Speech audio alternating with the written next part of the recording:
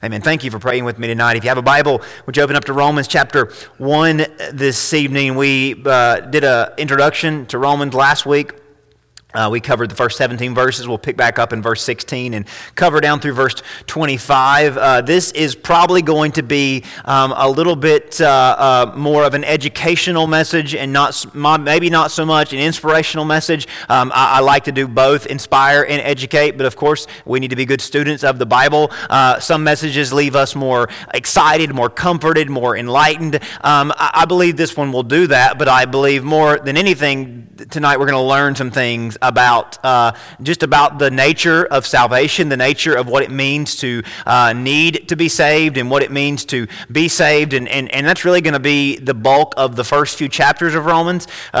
Chapters 1 through 3, there's a lot of theology, and theology just means study of God or study of the things of God. There's a lot of theology, a lot of really technical or educational terms and things that you've heard or you've read maybe in a Sunday school book or in a commentary. You don't talk a lot about at church, and that's why probably a lot of the Romans Bible studies are more in chapters 4, 5, 6, and so forth. The first 3 chapters are great, but again, there are a lot of information that helps us understand how we get saved, why we need to be saved, and all the things in between. So I hope that you'll enjoy our conversation around God's Word tonight. The whole book of Romans is so important, and I really mean this. I've taken a lot of Bible classes. I've sat under a lot of great teachers, not so great teachers in terms of what they believe, but I've sat under a lot of great, smart, very, very wise people with Bible knowledge, and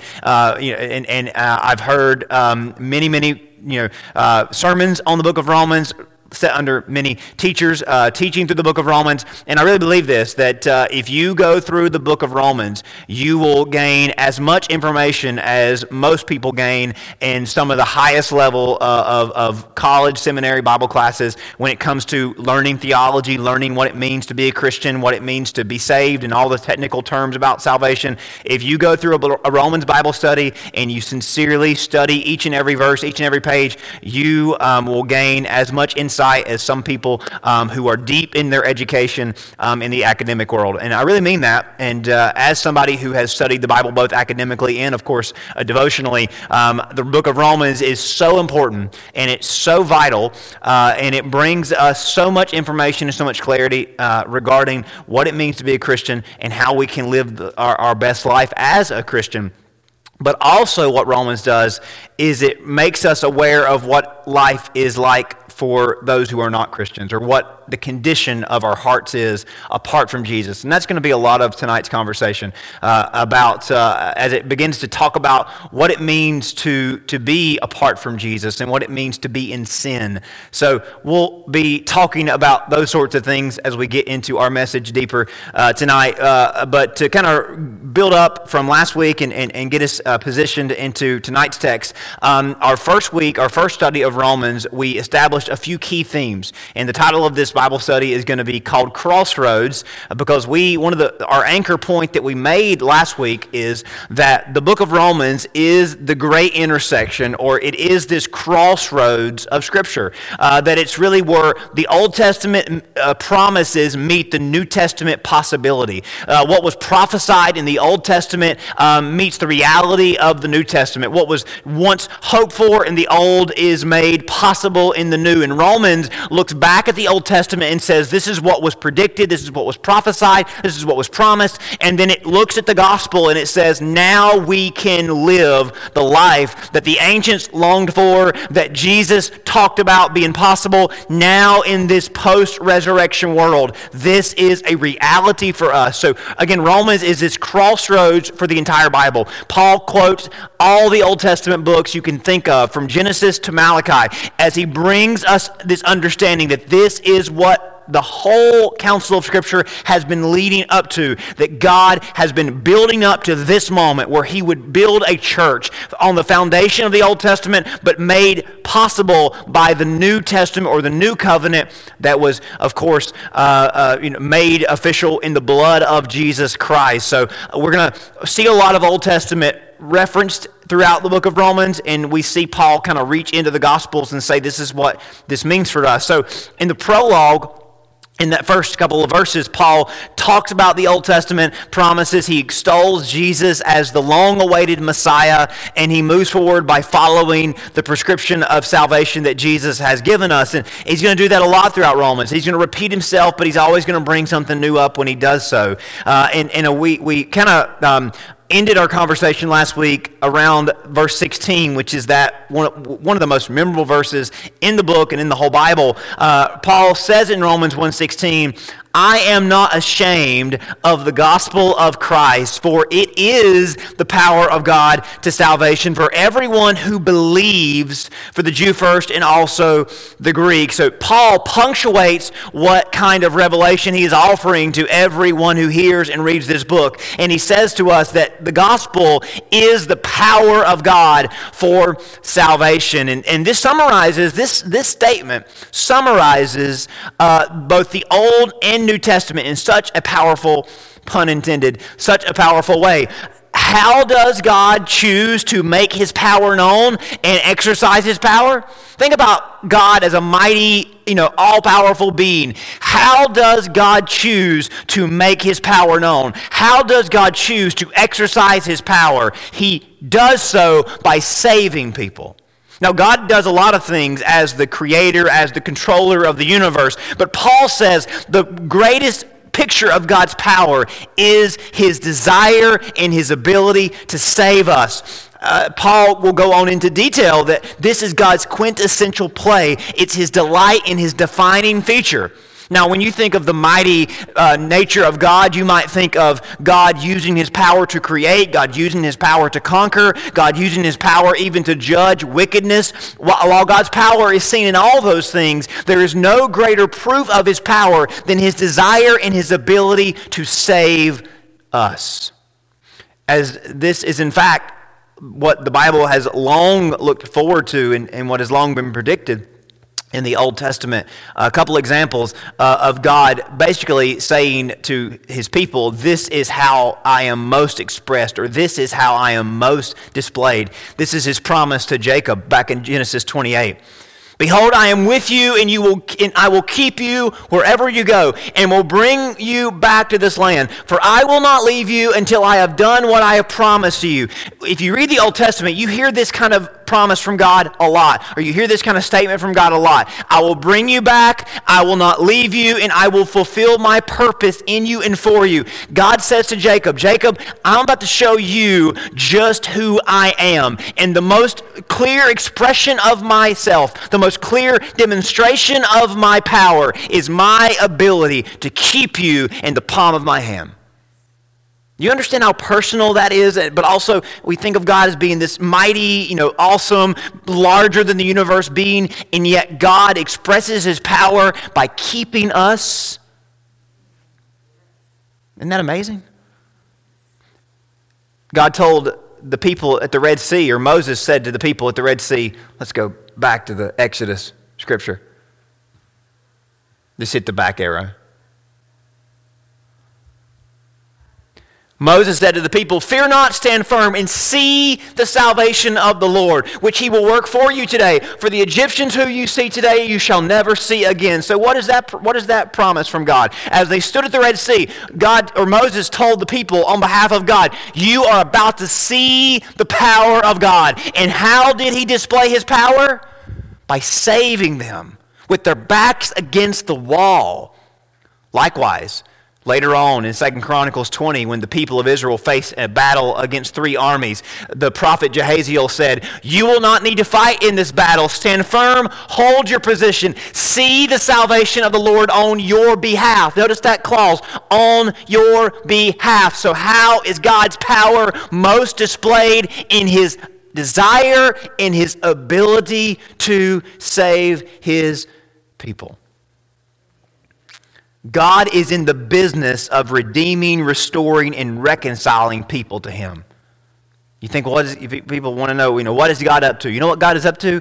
All the time, he's in the business of reconciling people to himself. That means he allows things that gets us in that position. He is orchestrating events. If you want to know what is God up to, a lot of times people interpret the events of the world through how they understand God or how they think God's priorities are, right? People will say, well, God's doing that because he's judging them, or God's doing that because he's trying to speed up these events. We understand that God orchestrates every event, and he is involved in all of creation with this thing in mind, to redeem and reconcile and restore those that are far from him.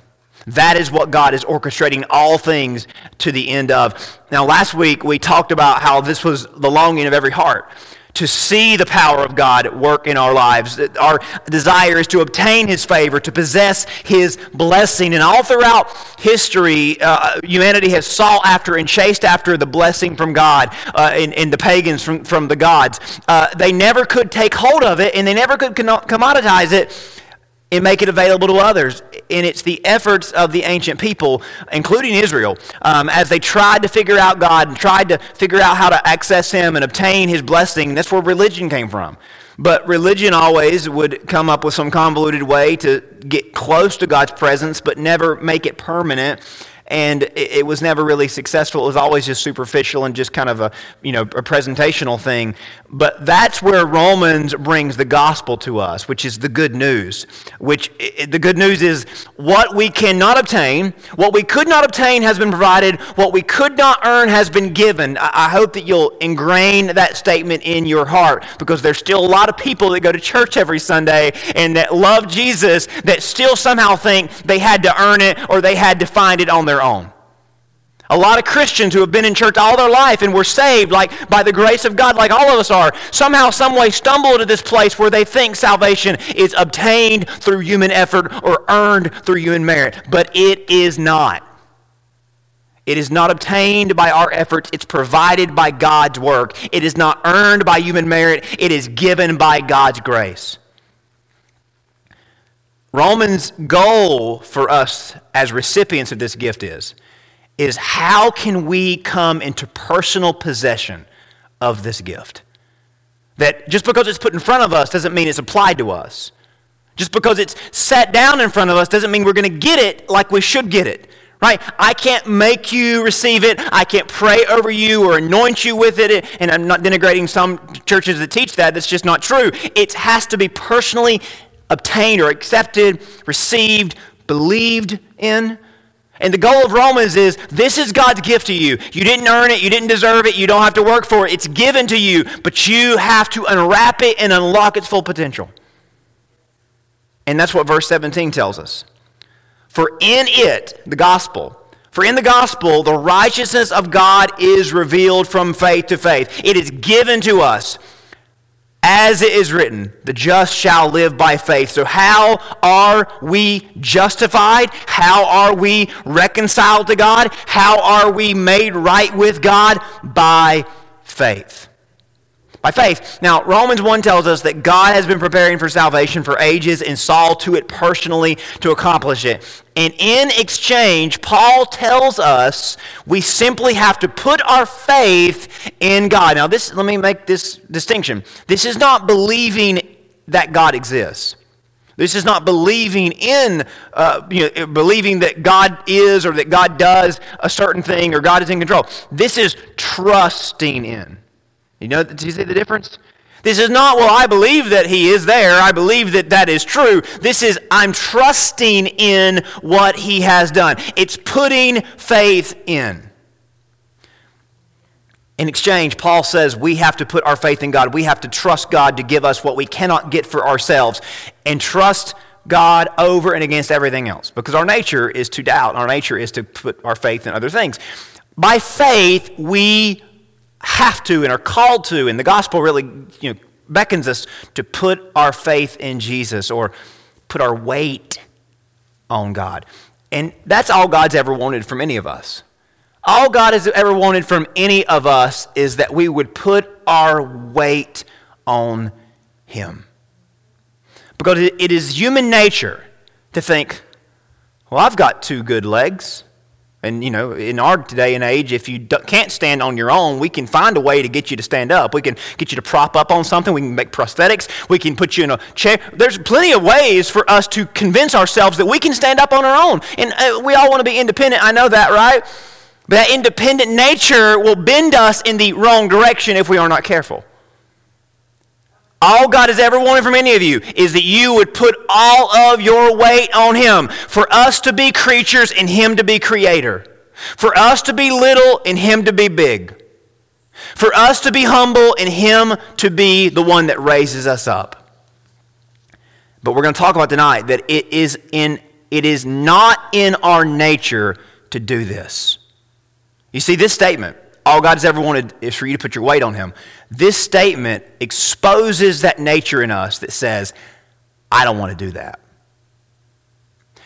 We find ourselves in desperate need for salvation because our nature is to do the exact opposite of this. Our nature is to do the exact opposite of put our weight on Him, to be little before Him, to be humble before Him. That's what puts us in a place of needing to be reconciled to God, and what results in us being far from where God intended us to be, which is far from Him. And that brings us to the other kind of crossroads. We're going to talk about this word crossroads a lot throughout the book of Romans because it is an intersection of so many things. And the other kind of crossroads that we come to in the book of Romans, not only is Romans this crossroads of Old and New Testament prophecy and promise and possibility, not only is Romans a crossroad intersection of what was hoped for and can be realized, Romans is a crossroads for humanity, you and me. To choose salvation or remain in condemnation.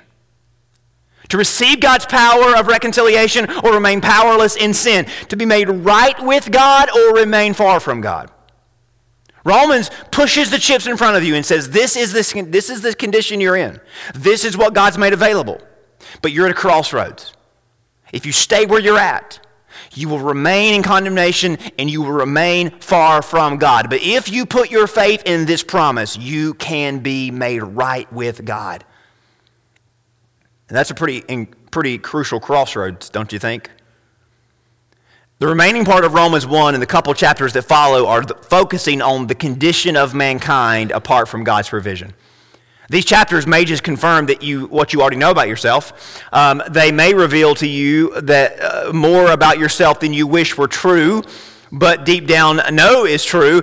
Either way, they reveal that we are indeed at a crossroads with God or with God's truth revealed to us. We are indeed at a crossroads of God's right plan and our wrong path.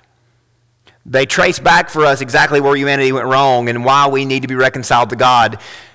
So I want to read verses 16, 17 with verse 18 because I want you to hear these verses in succession of each other, and I want you to hear verse 18 after you've heard the gospel and the promise.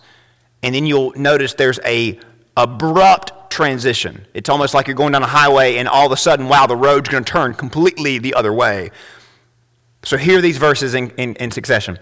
For I am not ashamed of the gospel of Christ, for it is the power of God to salvation for everyone who believes, Jew first and also the Greek. For in it, the righteousness of God is revealed from faith to faith, or that by faith we receive it. It is, as it is written, the just shall live by faith. And then Paul doesn't stop. I know your Bibles have a gap there or a heading there, but he wants you to hear verse 18 right after you hear verse 17.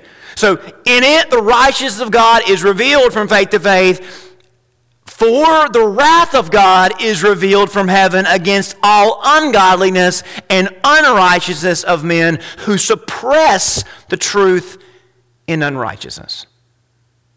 So notice, we're headed down a highway. Man, this is good. I love the good news. But all of a sudden, the emergency brake is pulled and your car has turned the other way. But this is Paul's way of saying, are you curious as to why you need to be saved? Are you curious as to why you need to put your weight on Christ? Are you wondering why there is a message of salvation and putting your faith in God? Well, this is why. Paul asserts that the gospel is God's choice for us, God's power available to us, that by trusting in him, we activate his power, we awaken his grace, and we gain something. We gain something that we are otherwise lacking. Do you follow me there? That we would not need this if we were not lacking something very crucial. And that is that apart from Christ, we lack a right standing with God. We lack peace with God. We lack the purity of God. We lack power from God. And think of the last one as in when something's not plugged into the outlet, there is no power flow. We lack peace, purity, and power. The short way of describing our condition apart from Jesus is that we are not right with God. Now, when you say something is not right, you're saying that the condition is less than ideal, right? The integrity of that building is not right. Something's leaning, something's off balance, or the car isn't running right, or the oven isn't running right, or my leg doesn't feel right. Right? We use that statement to imply something is not as it should be. Things are not operating at optimum potential because something is not right. That's a diagnosis, right? You would go to the doctor and you would say, "Doctor, something's not right with my heart or my lungs or my this or that." So what Paul is trying to get us to understand here is we are empty of these virtues that stem from God. Our peace with God is fractured, as in there is none. Our purity is polluted, as in we are not pure, we are impure. Power is frustrated because there is no connection. Think about how important it is for anything to be right. If something isn't operating right, condition less than right, then reaching capacity is impossible. Now, consider what it means for our species. Now, think about this in the most basic way. Our species, the human race, consider what it means for our species, created by God, made in his image, yet something about our connection to God is off. You would imagine the implications of that would be pretty significant, wouldn't you? Now, it would be one thing if we were just a creature made by God amidst a group of other creatures made by him but not made in his image. But when you factor in that there are billions of us, humans, there are billions of us at the same time occupying the same space, thousands, millions, and billions of creatures all inclined to go in the wrong direction. Suddenly, this is not something that is just unfortunate. This is something that is truly devastating, that has the potential to cripple everything. Because when humans aren't right with God, when we aren't at peace with God, when we fester in our impurity, we lack any divine compass to empower us toward what is good and right, we are capable of truly vile and ungodly things. This is why we need to be saved. We need to be saved because we are not right with God. This is not just some mild, less than ideal state. We are in an unrighteous state. Unrighteous means that we have a disposition, we are predisposed against everything God stands for and embodies.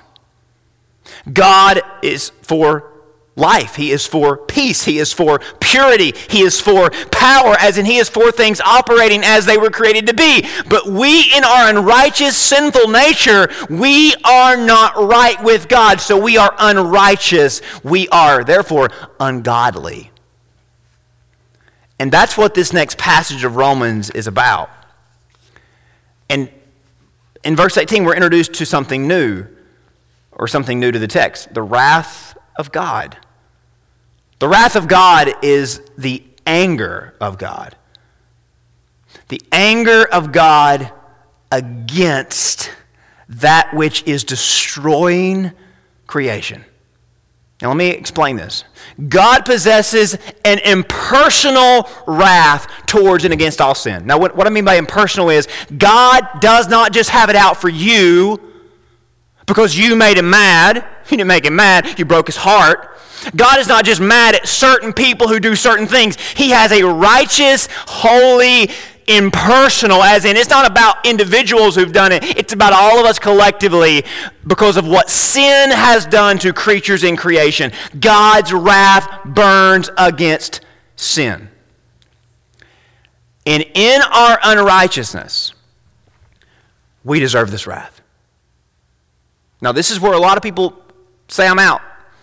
I can see that God's angry at sin, but why is he angry at sinners? Or why is God's wrath towards sinners?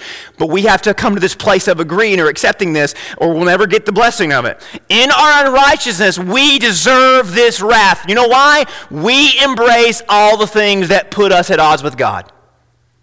You may have not woke up and decided to be at odds with God. It's worse than that. You were born with that predisposition. And it's not fair, but fairness went out in the garden. When they sinned, there was no more fair. But God is not just in heaven saying, well, hey, what's fair is fair, because what was the most unfair thing was when Jesus came and died on the cross in our sin. So Romans is not a book of this is fair, accept it. Romans is a book of nothing is as it should be, nothing is fair, and the most unfair thing happened to the only holy and wise one who died in our place. But you see, in our unrighteousness, we deserve this wrath because we've embraced all the things that put us at odds with God. And that's what's keeping us unright with or not right with God. And that's why we need to be supernaturally saved. Does that make sense?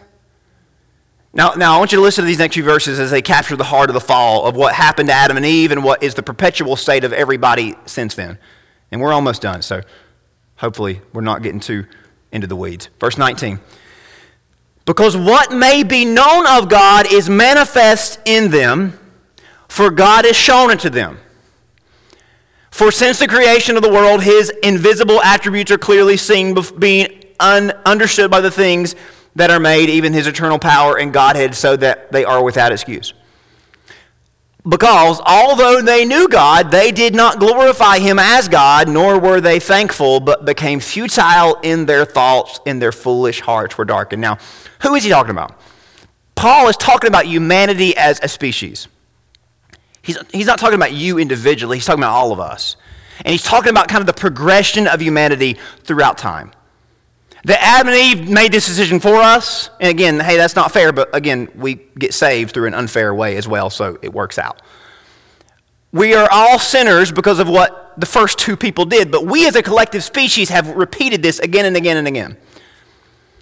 But the first and the greatest offense is that our unrighteousness has deceived us into thinking that we are autonomous and omnipotent. Autonomous means I don't answer to anybody but me. Auto means me. Autonomous means in myself.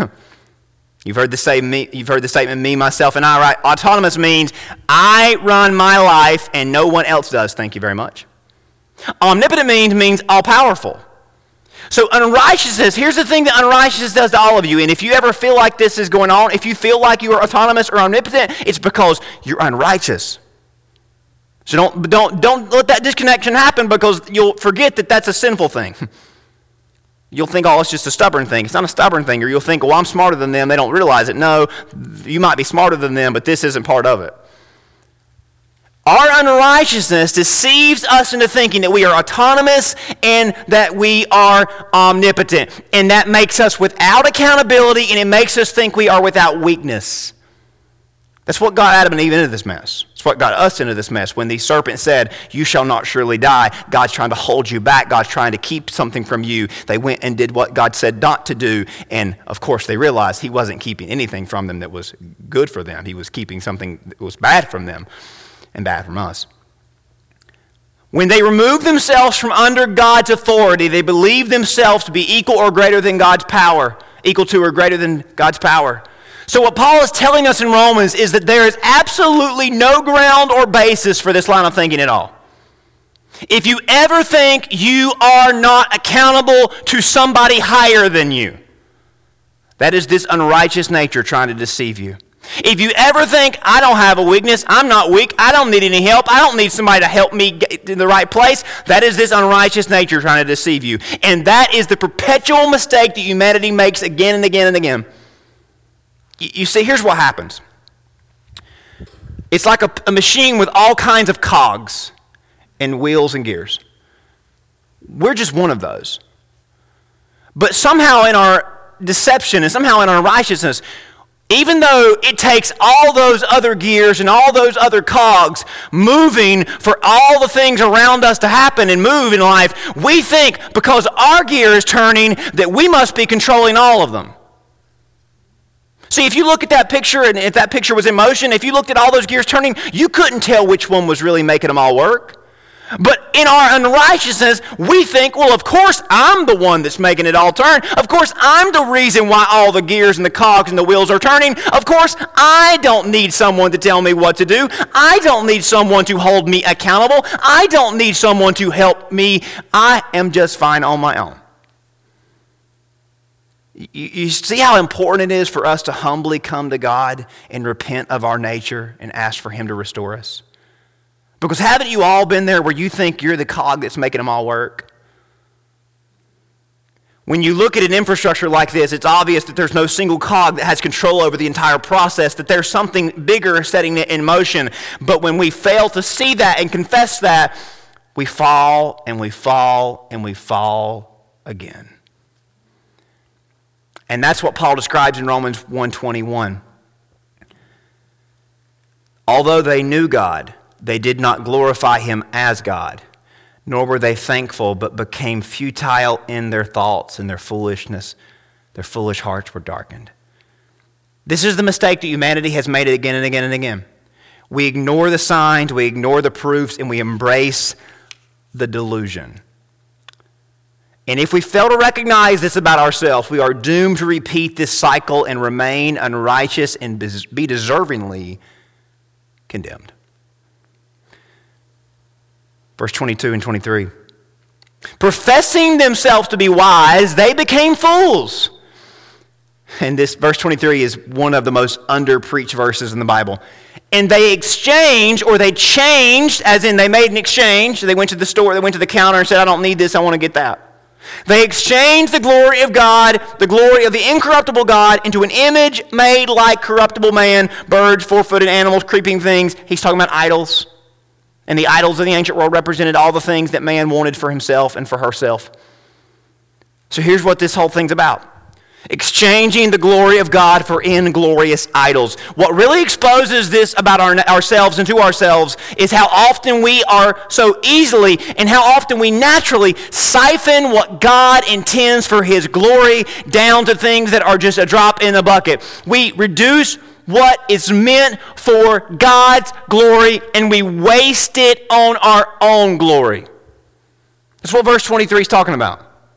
We reduce what was meant for God's glory and we waste it on our own glory. We do this with our bodies, with our time, with our resources. We do this with everything and everybody around us, don't we? We worship idols by deciding that our lives are all about something that pales in comparison to God and His kingdom and His purposes. We bring our lives to an altar of some idol and we make these sacrifices with our words, in our actions, in our investments. Little by little we wear away what is valuable and wholesome, what is capable of integrity and purpose, and we grind away all of that by exchanging God's will for our own. That's what it means to exchange the glory of God for something else. To exchange God's glory for something that is corruptible. It's taking what was made for God's glory and exchanging it.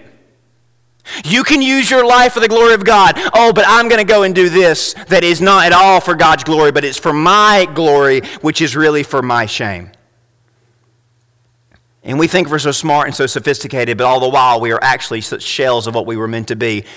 I got to ask you, are you aware that this is kind of the transaction this is the gymnastics that we go through in our minds again and again every day? Are you aware that our most cardinal heinous sin Our most cardinal heinous deed of unrighteousness and ungodliness is that we exchange God's glory for something corruptible and something wasteful.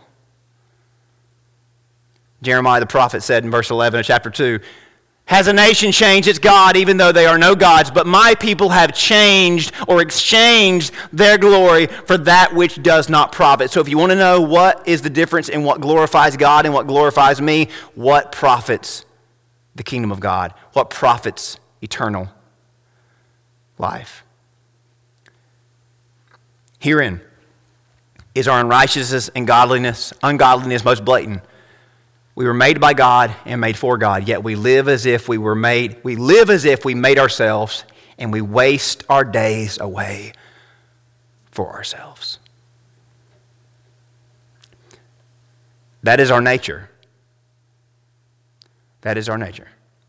And what this is meant to do is cause us to run to a God who can redeem ourselves before we waste ourselves. The only reason that cuts so much is because isn't that every day of our lives?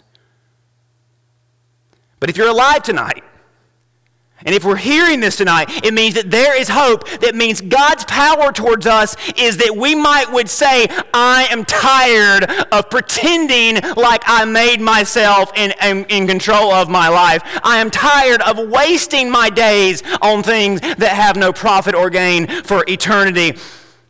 And God is saying to each and every one of us, this is how you find redemption. And even Christians, we need to hear this because we repeat this mistake again and again. And here's the good news. It is the holiness of God that won't let him quit us and give up on us. Do you hear that?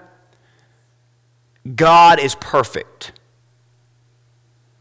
And in his perfection, he won't quit trying to clean up the mess. Even though he didn't make it, he owned it. You know how I know he owned it? Because he sent Jesus to die on a cross that he did not deserve to die on. Do you hear that? When Adam and Eve knocked the whole cupboard over and made a mess in the garden, God did not say, let's start over. God said, I've got to clean this mess up. Even though it wasn't his mess. But what do you do? I've learned this. What do you do when your incompetent, incapable children make a mess?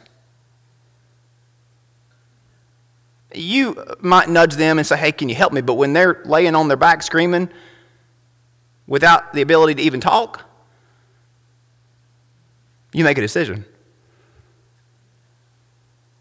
Somebody's got to clean the mess up. And it's the love of God that drove him to do what none of us would do if you had the power to make somebody else with the flick of your fingers.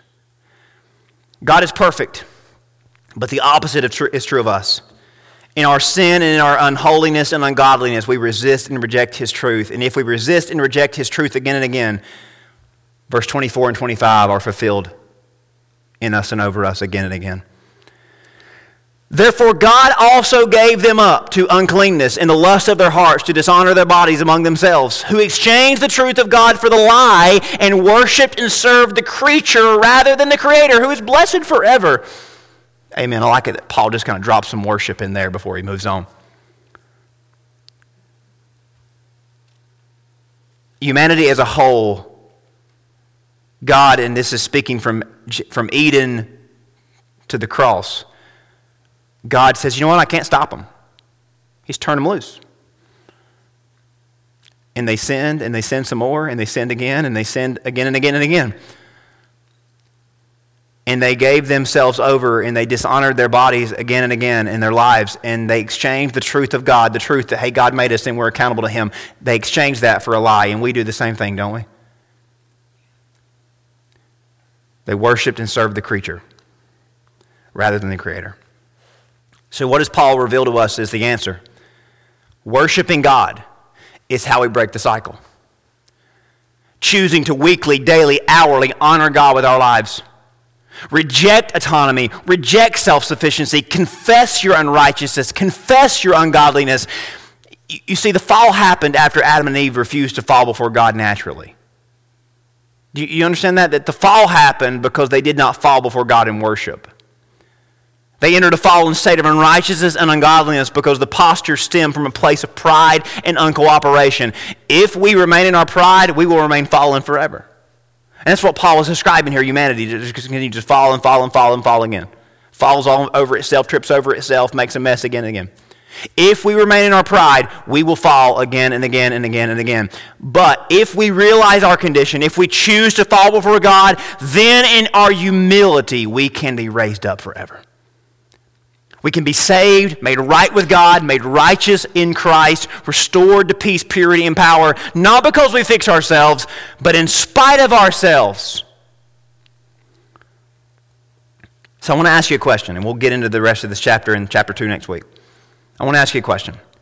Is your life telling a story of the creature worshiping the Creator, or a story of the creature playing Creator?